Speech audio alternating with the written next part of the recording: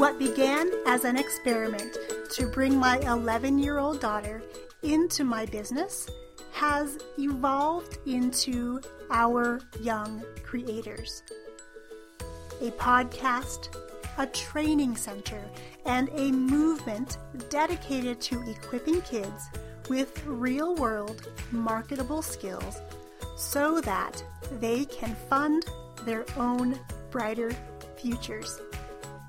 We're here to inspire you to turn consumption time on devices into creation time and use technology as a tool to bond and not bicker with your kids. Join us each week as we share the inner workings of our partnership and bring you stories from guests of all ages and from all walks of life on our quest to nurture and to celebrate our young creators.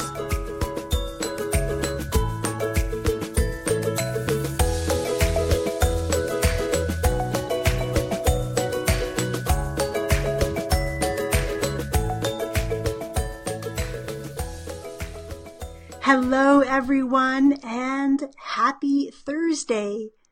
I am so glad you're tuning in live or catching the replay. As you're tuning in, I would love to know where you are tuning in from today. I'm currently in my home base in northeastern Nevada, and it's a blustery, yucky kind of day. We're expecting some snow, but it has been super windy around here today. I am glad you're here today because we are talking about something that I've been thinking a lot about lately, and that is this idea of, or this question of, how do we teach our kids to make a bigger impact? Before we get there, I wanted to take a quick minute to introduce myself to you if we haven't already met yet. My name is Yang Pratt, and for the past 17 years, I've been a performing arts studio owner. I've recently transitioned into a new adventure, and that is being the chief dreamer, an author, and podcaster right here at Our Young Creators. Here at OYC, we are committed to helping equip kids with real-world skills so that they can not only create their own brighter futures, but they can fund them in the process. So far this week, I've been really talking about stepping into our fears, doing it scared, and making a bigger impact as a parent and as a business owner. I wanted to take a couple steps back, though, and talk about what this idea is like for our kids. When our kids are little, we encourage them to do lots of things, to join lots of different groups and organizations and activities in the hopes that they find what they really like to do, that they find things they're passionate about, and maybe they find something they want to spend the rest of their lives doing. As parents, we take this responsibility seriously and expose our kids to lots of different activities, events, and individuals. And for most of us, we're sending our kids off to school to learn. And there's so many great skills to be learned in school. However, I think that something that I find a bit lacking in my own kids' experience is teaching our kids how to show up bigger, how to be proactive in their lives, and what it means to serve others and share their gifts with the world. Years ago, there was a time when we made the choice to homeschool our kids. And we did that for about 1.5 years. And my oldest was at kind of a transition point where it was time for her to enter into middle school, and we weren't sure what we wanted to do. Did we want to still keep her at home? Did we want to put her in school so she could experience some of those extracurricular activities that we couldn't provide for her? And we made the choice as a family to send both of our daughters back to public school. My oldest did really well. We really found more information about how she liked to learn. And at the time, I was doing a lot of research on multiple intelligences and different ways we all learn. And what I discovered with her is that she is my social butterfly. For her to excel and really be in an environment where she is stimulated and she's productive and happy, she needs to be surrounded by people. That buzz of energy, the chit-chatting in the background, the noises that happen in a classroom are the things that drove her to learn better. So she did really, really well and has been doing well since then. My youngest at the time was in 2nd grade when we sent her back after the homeschooling journey, and it was a bit of a different experience for her. She was in a classroom where she all of a sudden was not able to do her work or perform her best for a couple of reasons. One of which was her classroom was extremely noisy. And she, like me, is very much an intrapersonal learner. We work from within, we're self-motivated, we like things to be quiet and be able to explore in our own time. So being in that classroom setting wasn't super great for her, so we had to make some changes. And I kept getting notifications from teachers as well as she's going through elementary school that, hey, your daughter doesn't really socialize well with other people. When she goes to recess, she likes to sit in the corner and read her book. Now, of course, being her mom and running a performing arts school, I knew that she had a ton of friends and they were really, really close. Sleepovers, all sorts of play dates were happening, but the school didn't see it because it happened outside of their purview. It happened outside of their school day, so they just thought that's how she was all the time. And they kept telling me there was a problem. She needs to learn to socialize. She needs to learn to make friends. Maybe we need to get her some help and get her some skills in this particular area. And this, my friends, is one of the things I struggle with a bit with school, is that rather than focusing on what our kids are great at and how they show up in a brilliant way already, we're being told as parents that there's a deficiency. They're not performing the way they should in a particular area. Maybe it's a particular subject, or in our case, they saw it to be a social skill. She was lacking that skill. But of course, as her mama, I knew better. And having written a book and talked extensively about it on my podcast, I knew there was nothing to worry about. So I really had to take it into my own hands, and my husband was included, of course, in this process. We really had to take a step back and analyze what it was that we could do as parents to help our kids show up in a way that satisfied their teachers and the administration, but also satisfied who they were and what we knew they could do. So we had to start really talking about their strengths and how they could use their strengths to create something of their own, whether it was through an art project, an English assignment, a science project, whatever it was, we always needed to find the positive in that so that we could focus on that rather than the school's end result and the impact the school wanted them to make.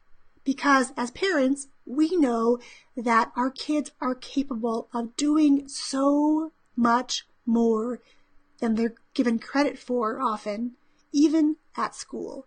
Even if they're performing brilliantly in school, they're sometimes just not given opportunities to take their passions, to take those gifts and talents, and to show up in a bigger way and make a bigger impact, a bigger splash, so they know who they are and what they have to offer is special, but also just to show up in a bigger way and step into the person we know they can be without the structure of what the school kind of sees as their trajectory, right? They kind of see the trajectory of our kids going like this. So if we're at this point and all of a sudden the school sees a dip, they're trying to fix this rather than pushing our kids to accelerate what they're already great at. So my request for you today is for you to take a step back as a parent and evaluate the ways in which your kids are showing up. Are there gifts and talents that aren't being recognized at school? If so, how can we have a conversation with our kids' teachers and say, look, I know you're looking for this in school, and I understand that they have to meet a certain number or score. However, I know my kid is really great over here. How can we bring this into his or her learning so that we can take this skill over here, which the school sees as a deficiency, and elevate that to the next level? It's really just a matter of backtracking and figuring out and outsmarting, I guess is a way to put this, outsmarting the school system so that our kids are learning to appreciate their own skills and talents for what they're worth and what they could provide to the world, rather than just focusing on that test score or that achievement in an academic subject. Because of course, for me as a parent, I want my child to love learning, not just be great at filling in the blanks and learning to take a test. For me, the true point of education is to instill this curiosity in them, to help them know that it's okay to question things. It's okay to not want to fit in with everybody else. It's okay to take a different path.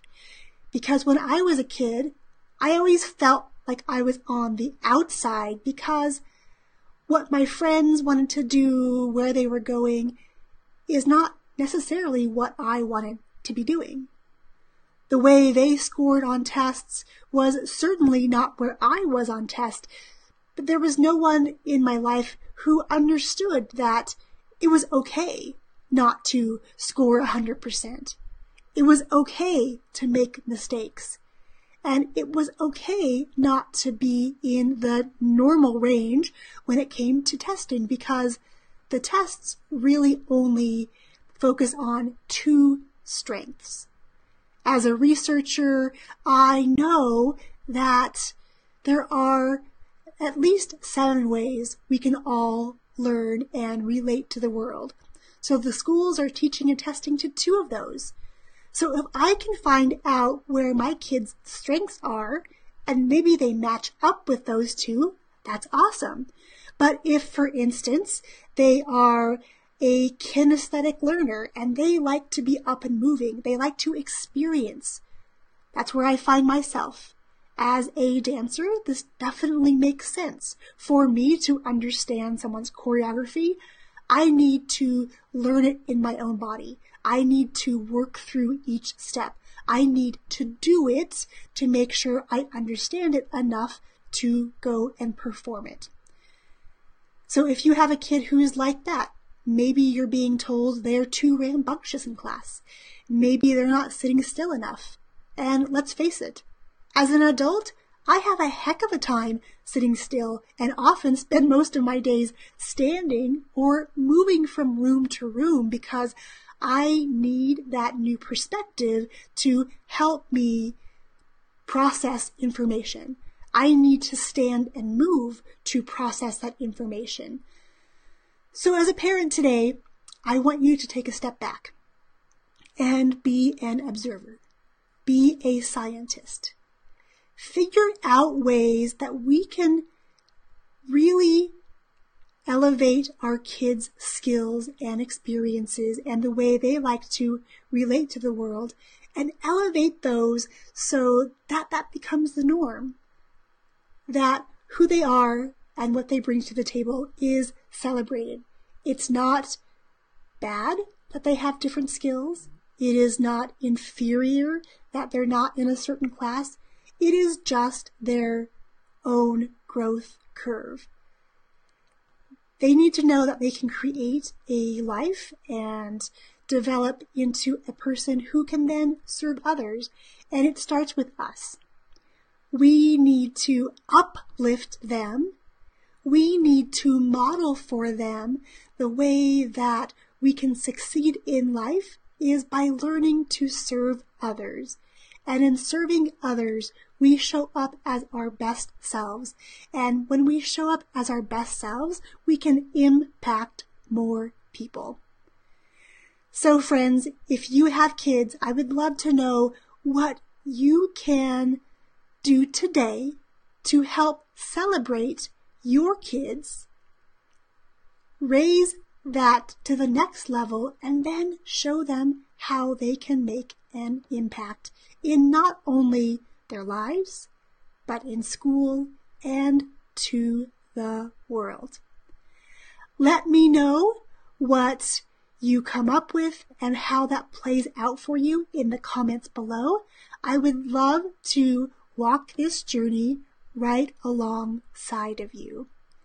Okay, my friends, that wraps it up for today. I've gone on far longer today than I normally do. I appreciate you tuning in live or on the replay. Before you head out on the rest of your day, I want to ask you a question. What are you going to do with what you've learned on this podcast? Are you going to store it inside of your phone and have it there as a reminder of things you want to do? Or are you going to take action?